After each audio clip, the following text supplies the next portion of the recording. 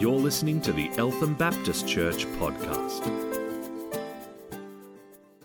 And it's good to hear what Matthew said just then, and what Crystal also prayed about, and what one of the songs was speaking about.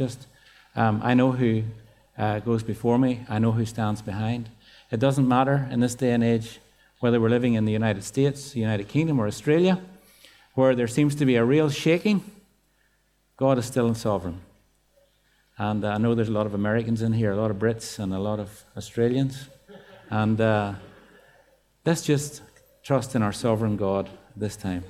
Anyway, the sovereignty of God comes into our talk today, but it's not what it's about. It's about rest today. I've felt for a number of weeks, maybe months now, that this is a topic that I should address, and today is the morning. And it really has been something that's been on my mind since coming to Australia 10 years ago. I began to notice very quickly that Australia doesn't stop. And it's pretty much, I suppose, the case in the Western world. The United States was probably a pioneer of this.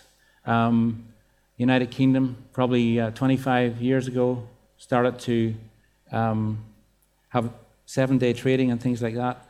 And our Western society began to look less and less like it had a rest. Now, we have been to Asia. We spent 1 year in Asia as well. And my goodness, it just seems like the whole sea of humanity in Asia doesn't rest either. They just seem to be going around like ants 7 days a week, 365 days a year. And I don't know how they stick it. One American doctor called Dr. Neil Nedley said that the vitamin as you say here, that is most lacking in America is vitamin R, the vitamin R complex, R1, R2, R3, and R4. Now, all you medical people are going, what in the world is that? It's actually rest. It's the vitamin called rest, and it's lacking the daily rest, the weekly rest, the recreational holiday-type rest, and then the prayer and meditation rest. Meditation being Christian meditation, just in case you wonder. The 4 R's. We'll look at that a little bit later. You know, lack of rest is our enemy. I'm sure you know that. It leaves us feeling cranky, sick, and tired. But you know also, too much rest is also our enemy. There are many, many verses. I think there are 36 verses in the Bible about the sluggard. I'll give you one of them. Proverbs 6, verse 9. How long will you lie there, you sluggard? Will you get up? When will you get up from your sleep? Now, I don't think that's a big issue here, but too much rest is also an enemy. And it just seems that as society moves more and more into the whole idea of prosperity and long life, then rest becomes more and more unobtainable. It seems to be something that is getting farther and farther away from us. So today's sermon has arisen out of a felt need, an observed need that I have seen in Australian society and in Asian society, South American society, British society as well, and I've heard about in America. So there are 2 issues when it comes to rest and the Sabbath. One is rest itself, and the other is about keeping the Lord's Day aside for Him. But we're going to major this morning on the rest side of things, because I feel that is something that maybe many here are lacking in and need to figure out a way in which you can take more rest for yourself. The truth is that fallen society, not just today, but always, ever since the fall, fallen society has been restless to one degree or another. It's just been that throughout certain times in history when the Word of God has had more influence on society, then rest has been a little more obtainable. And a few decades ago, it was a general consensus, even here in Melbourne, that Sunday was a day of rest, a day to stop work, and cities like Melbourne would have stopped, and have been noticeably different from other days. I think you can still notice that it's different, but not to the same extent. And I think what's happened is the biblical Christian voices have been diminished, and we have lost a lot of ground in that area. Sunday trading came in. Those who wanted 7-day Sunday trading thought it was a good thing. They've won the day. 7-day sports, they've won the day. And really and truly, for many, many people, even for Christians, it's a non-issue really whether they're 7-day trading or Sunday sports and all that kind of thing, which make all the days seem the same. So culturally, we're moving further and further away from the possibility of having a collective rest as a society. And that actually, we're paying for that, but maybe a little bit more on that later on. At least 2 secular cultures have tried to mess with the 7-day week cycle. I don't know if you know this, but in the French Revolution, they really wanted to cast everything of king and everything of religion out. So they get rid of the king and they try to get rid of religion. And they said, we'll have a 10-day week. And we'll have 10 hours in each day. We'll have 100 minutes in each hour. And we'll have 100 seconds in each minute. So guess how long that lasted. The French people weren't going to be very happy about going from 1 day off in 7 to 1 day off in 10. It didn't last 10 years, I think. Just about that. Anyway, then the Soviet Union, they tried to have a 5-day week in order to interrupt the Christian cycle. You know, the Christian cycle is 7 days. People go to church 7 days. So they thought, let's do a 5-day week and it will just interrupt everything. So they tried that. The people were miserable. So they thought, let's do 6. So they did 6 for a while. That didn't work. Guess where they ended up? Back at 7. I wonder who invented that. He was brilliant. It was our Creator God himself who invented the 7-day cycle. And I just should say that this man, Dr. Nedley, mentioned a cycle that has been recognized in science as a 7-day cycle in healing and in other things. It's called the Circa Septans rhythm. Circa being cycle or circle, and septum, 7. And it's been noticed that that's what humans go by. I even saw links that animals go by a 7-day cycle as well. See, it was God in his infinite understanding and wisdom who built into us a 7-day cycle. And that's why he gave us 1 day of rest, because that cycle was already built into our very DNA. And so when we tamper with that or set it aside, society pays a very high price. We end up with bad health. We end up with families disintegrating because they have less and less time together to just spend quietly together. And we can't mess with what God has instituted, not just what he's legislated, but what he has built into the rhythm of nature. We can't mess with that. So what is the opposite of rest? Well, I think it's important to mention this because there are 2 ideas of what the opposite of rest is. I think that when we say that work is the opposite of rest, that's a good opposite. See, rest is not good and work is not bad. They're both good, but they're kind of opposite in a way. Imagine what the world would be like without work. There would be no world, I don't think. We wouldn't be here. But what is a bad opposite to rest is striving and toil. You know, you feel like you're working and toiling away for no real lasting reward and no satisfaction. That's the opposite that has to be dealt with and set aside. So let's look at the word Sabbath. The Hebrew word Sabbath or Shabbat is a word that means to cease. And how are we going? Is the PowerPoint? Yeah, that's it. Up to the Sabbath. The Hebrew word Sabbath means to cease. And God was the first one to cease.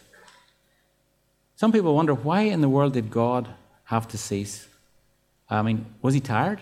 No, he wasn't tired. But I think the reason God ceased was to set for us an everlasting principle that we would follow, to stop on the 7th day. And when it comes to looking at the very beginning of things, it's really, really good to go to the very start. If you have been to The Sound of Music lately, you will know that. It said, let's start at the very beginning, a very good place to start. And it's amazing what you can learn at the theatre. I know some of you have been or are going. And did you know that they brought out a creation principle there as well? Because if we go back to Genesis chapter 1 and 2 and 3, we'll find out the beginning of all things. And we find that the week had 7 days. And do you know what else you'll find out? You'll find out that the musical scale had 7 notes as well. If you go back to the beginning. Doe, a deer, a female deer, and so on. I'm not going to sing it to you. But you know what else you'll find out in Genesis? You'll find out about the rainbow. How many colors has God's rainbow? 7. How many colors is man's rainbow? Appropriately. Yeah. Man's rainbow has 6 colors. That's the number of man. And 3 times that's the number of the beast. But God's number is always 7. Let's look at Genesis chapter 1, 31. And we'll go right through to Genesis 2, verse 3. And we'll find out about the beginning of Sabbath. Someone said, if you don't cease, you will seize. I think that's a good little quip. If you don't cease, you will seize.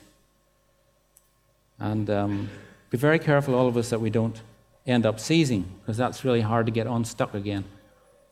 And let's read these words. Genesis chapter 1, verse 31. God saw all that he had made, and it was very good. And there was evening, and there was morning, the 6th day. Thus the heavens and the earth were completed in all their vast array. By the 7th day God had finished the work he had been doing. So on the 7th day he rested from all his work. And God blessed the 7th day and made it holy, because on it he rested from all his work of creating all that he had done. So in the scripture we see the history of the Sabbath. The Lord deliberately ceased from his creation of all that he had done. The Lord, as I said, was the first Sabbath keeper. And not that he had to, but that he wanted to set down a principle for us.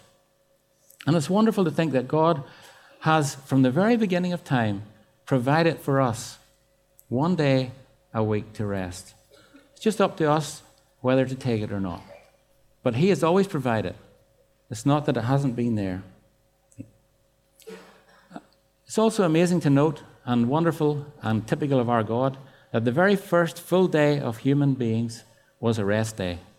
Imagine going into a job and saying, congratulations, you've got the job, tomorrow is your day off. Now, that'd be really nice, wouldn't it? God did that for us. The first sunrise that human beings saw was the sunrise of the Sabbath, a day of rest. And isn't it really wonderful that human history, sanctified human history, is bookended by rest. The first day was rest, and the eternal, ever and ever last day will be rest. Not wonderful? Rest is a very, very important, huge subject in the Bible. And in fact, it's one of the original subjects of the Bible. And not only that, it is built into our daily lives. How many days do you think you could go without resting at all? Well, I couldn't go more than one, I don't think. Maybe there's some here who have been trained in the army or something like that who have had to do it for 2 or 3. But eventually, there will be a crash. That's because rest is programmed into our daily lives. And also, even I notice our dog and our bird rest every day as well. And it's built into the whole of nature. And this day of rest became institutionalized in Israel after the time of Moses when the law came. And it may well have been there before, because God talks about Abraham obeying all of his laws and regulations. And we don't know what they were. They're not written anywhere. But it could well have been that Sabbath was right there before Israel as well. So what is the purpose of Sabbath rest? Jesus said in Mark chapter 2, verse 27, Sabbath was made for man, and not man for the Sabbath. And this is really true chronologically as well, because who was made first, man or the Sabbath? Man and woman were made first, the day before the Sabbath. So if we had been made on the 8th day, it could be said the Sabbath man was made for the Sabbath, not the Sabbath for man. But we can't say that because we were first. And so this means that there are benefits coming to us from Sabbath. Otherwise, God wouldn't have given it to us. We were singing this morning about, you're a good, good father. Didn't we sing about that?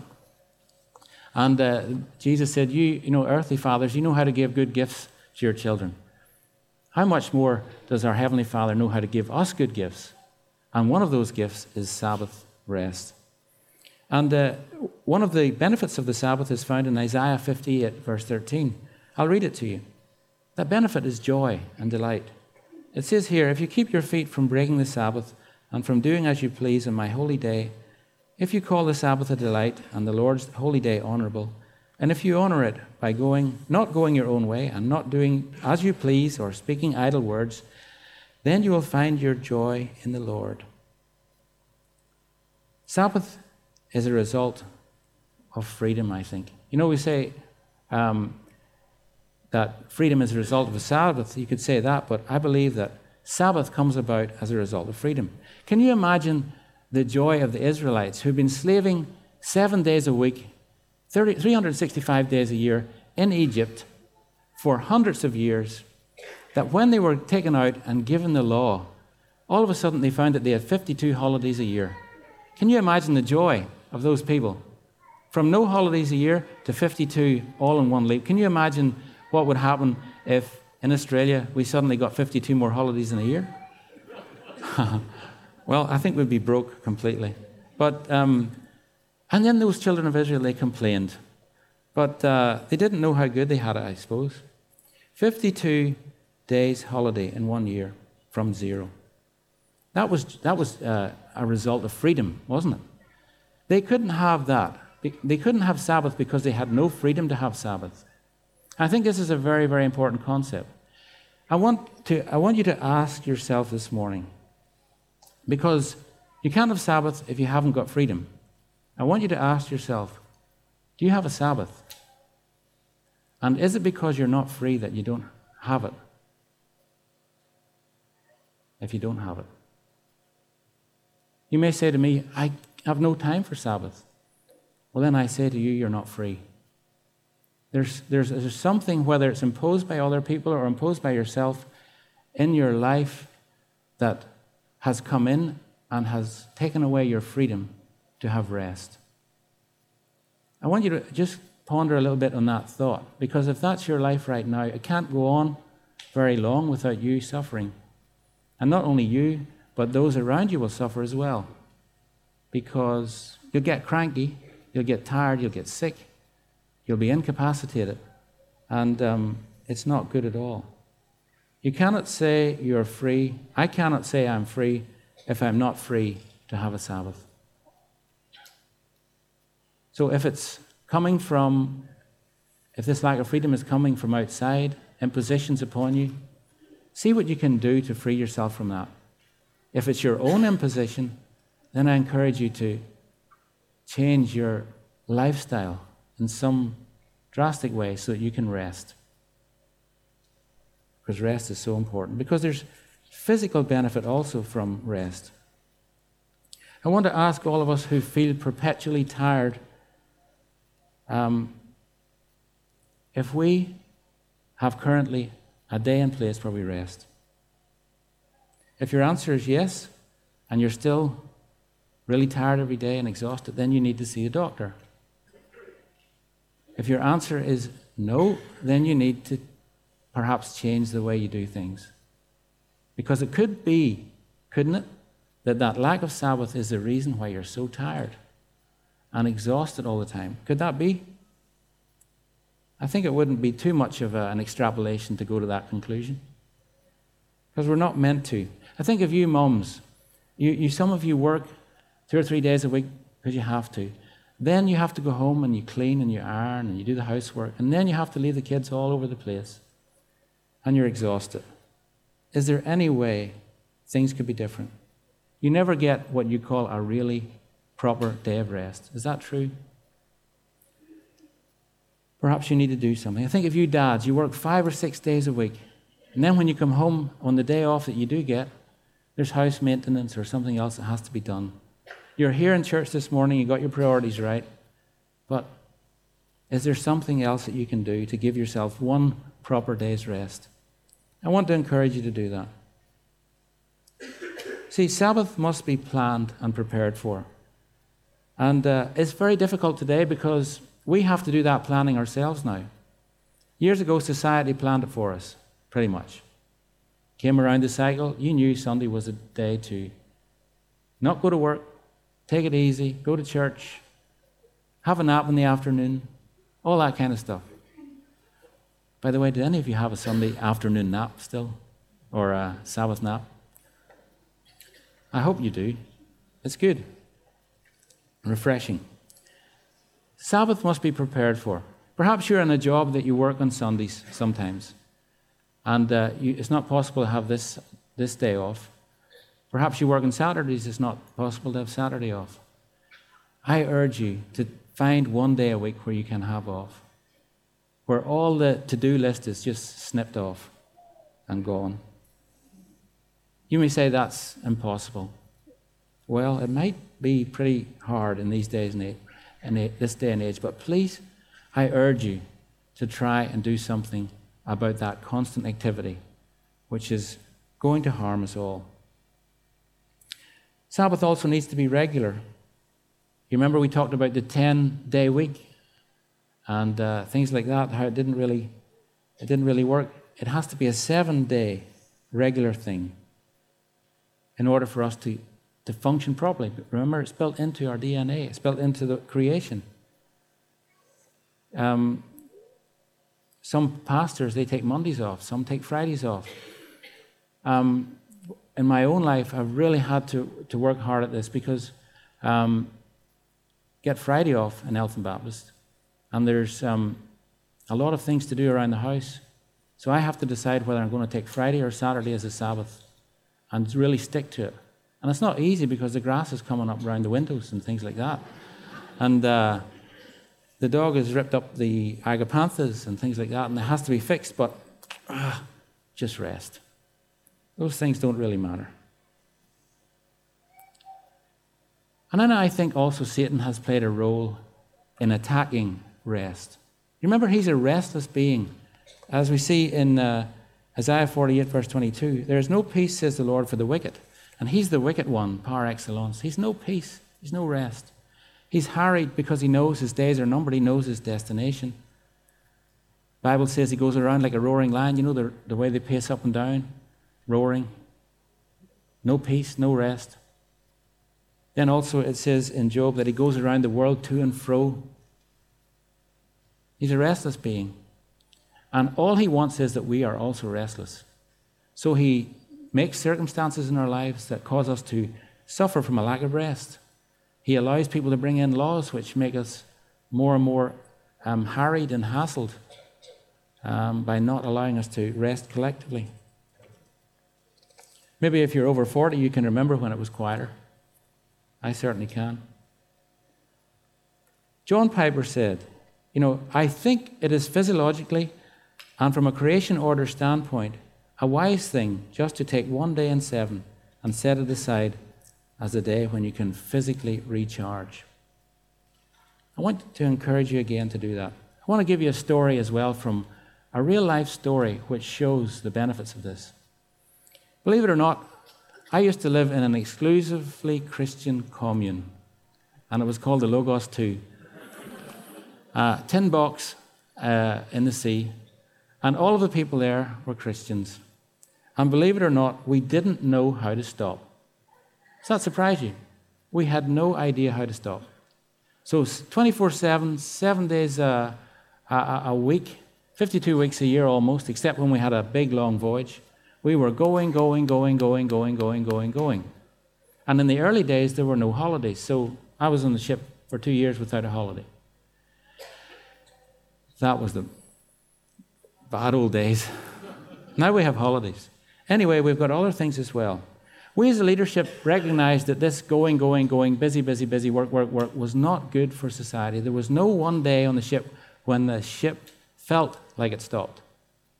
And so we decided that we would make Monday the day off. So when we presented this plan to the authorities higher up, they didn't like it. Some of them were afraid that it was going to hurt the finances, because if we had shut one day, then obviously, potentially, theoretically, 1/7 of our finances would be gone.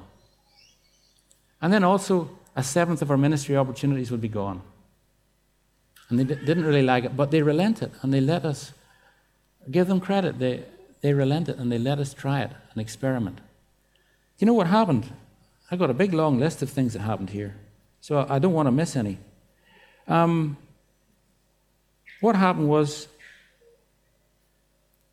one day a week, the ship was void of guests.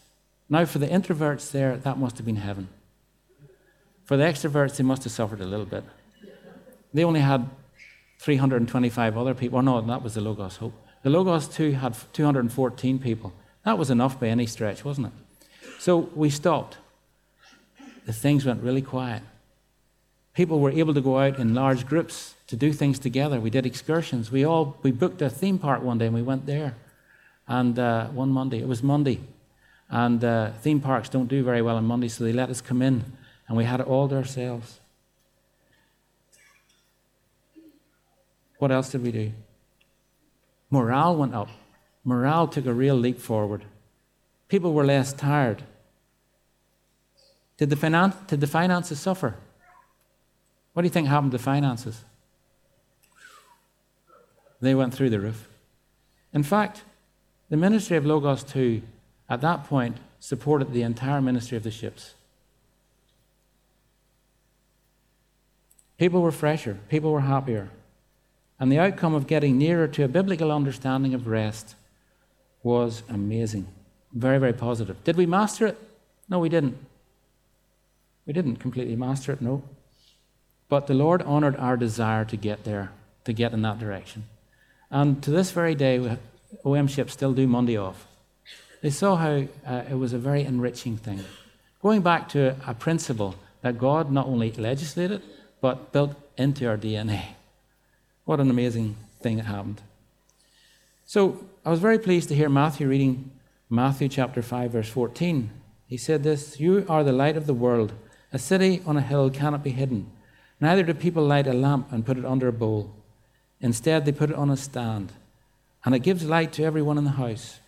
In the same way, let your light shine before men, that they may see your good deeds and praise your Father in heaven." You know, if we're running 7 days a week, what difference or how different are we from the world around? They need to see people who are quietly resting in God and for whom things actually are working out. And they'll scratch their heads and they'll wonder, what is going on here? Who's looking after these people? You see, taking a rest is a step of faith. I'll come to that a little bit later. We need to be different. When we rest, we'll begin to prosper in the real sense of the word. Shalom is a Hebrew word for peace. And that only could really be truly manifest when there was a rest happening. Rest is a gift. Jesus said, "Come to me, all you who are weary and burdened, and I will give you rest." Rest is an absolute gift. Given to us through the Sabbath, but then also spiritually given to us through salvation in Jesus Christ. Our society began to think of Sabbath rest as an economic burden, isn't that right? It began to see that we're not trading enough, we're not selling enough, we need to open up all our businesses, we need to get the economy rolling 24/7. And I believe that we have begun to pay for that in increased mental issues. Ask any psychiatrist or psychologist and they will tell you that mental illness is epidemic now. We live actually in the shire with the most mental illness. It's supposed to be one of the most livable shires in the most livable city of the world, but there was a survey done recently to say that there are more mental issues among the young people here than any other shire. It could well be that because the families are more well-heeled, that they take their kids to psychologists more, I don't know. But there's more recorded mental illness here than any other shire in Melbourne. And that's potentially a result of this constant going and the emphasis on economy. But rest is a gift, a good gift from God. Let's take it from Him and accept it. Rest is also spiritual. Jesus said, "And you will find rest for your souls." And in a very real way, physical rest, since we are holistic beings, we're spiritual, we are psychological, we are physical, and we're complete beings. And if our physical rest is not there, then it affects every other part of us. I'm not saying physical rest will save us, by the way. I'm just saying that as holistic beings, it's a vitally important part of well-being. And where it doesn't exist, well-being cannot be very good. If there's such a word, it would probably be bad being. And rest also is a consequence of coming to Christ. Jesus said, "Come to me, all who are weary and burdened, and I will give you rest." It's a consequence of coming to him. A consequence of aligning our life correctly with the things that God has built into us. And then and again, rest is a choice. Jesus said, "Come to me." We can either come or we can stay away. We can either rest or we can either not rest. Rest is a necessity. We know that even by looking at nature. There is nothing in nature that doesn't rest. I used to wonder about our hearts. They go all the time. So I asked the cardiologist one day, our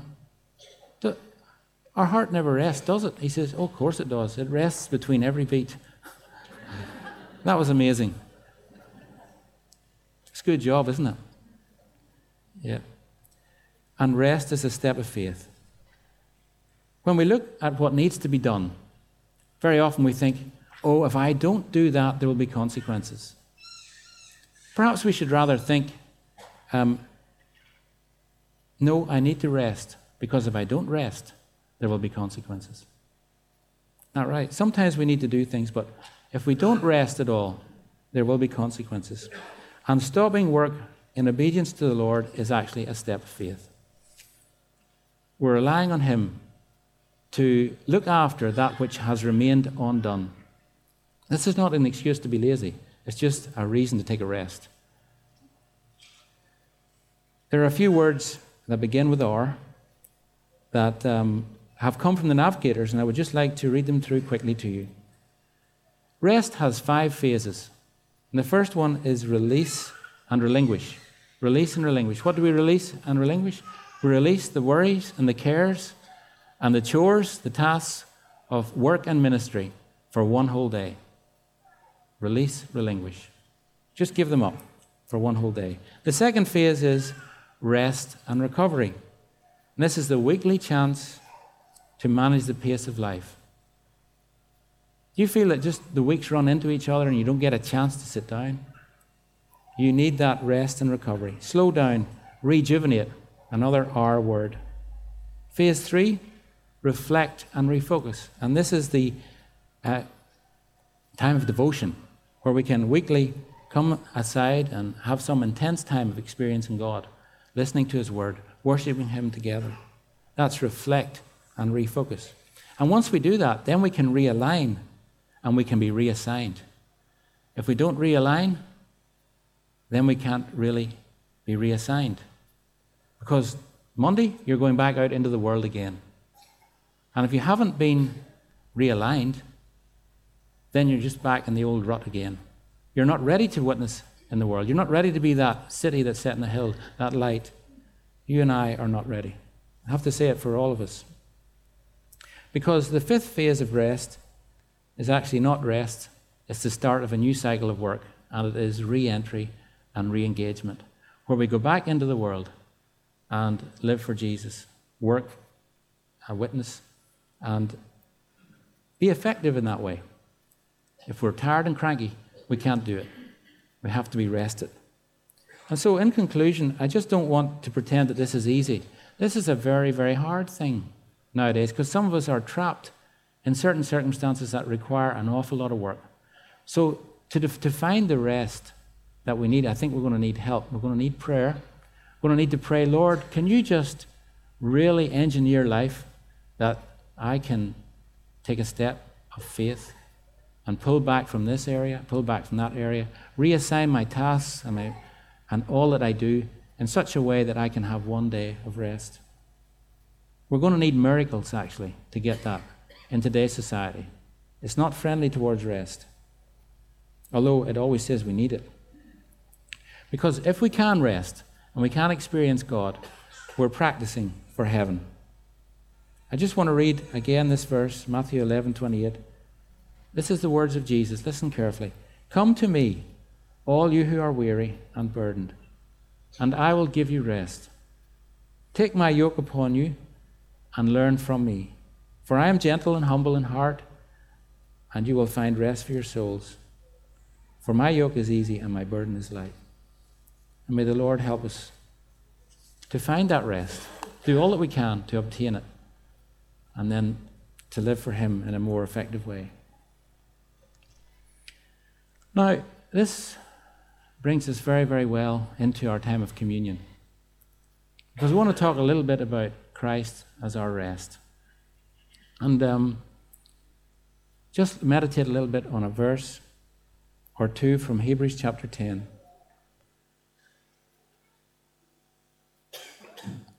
Verse 11. Listen to these words.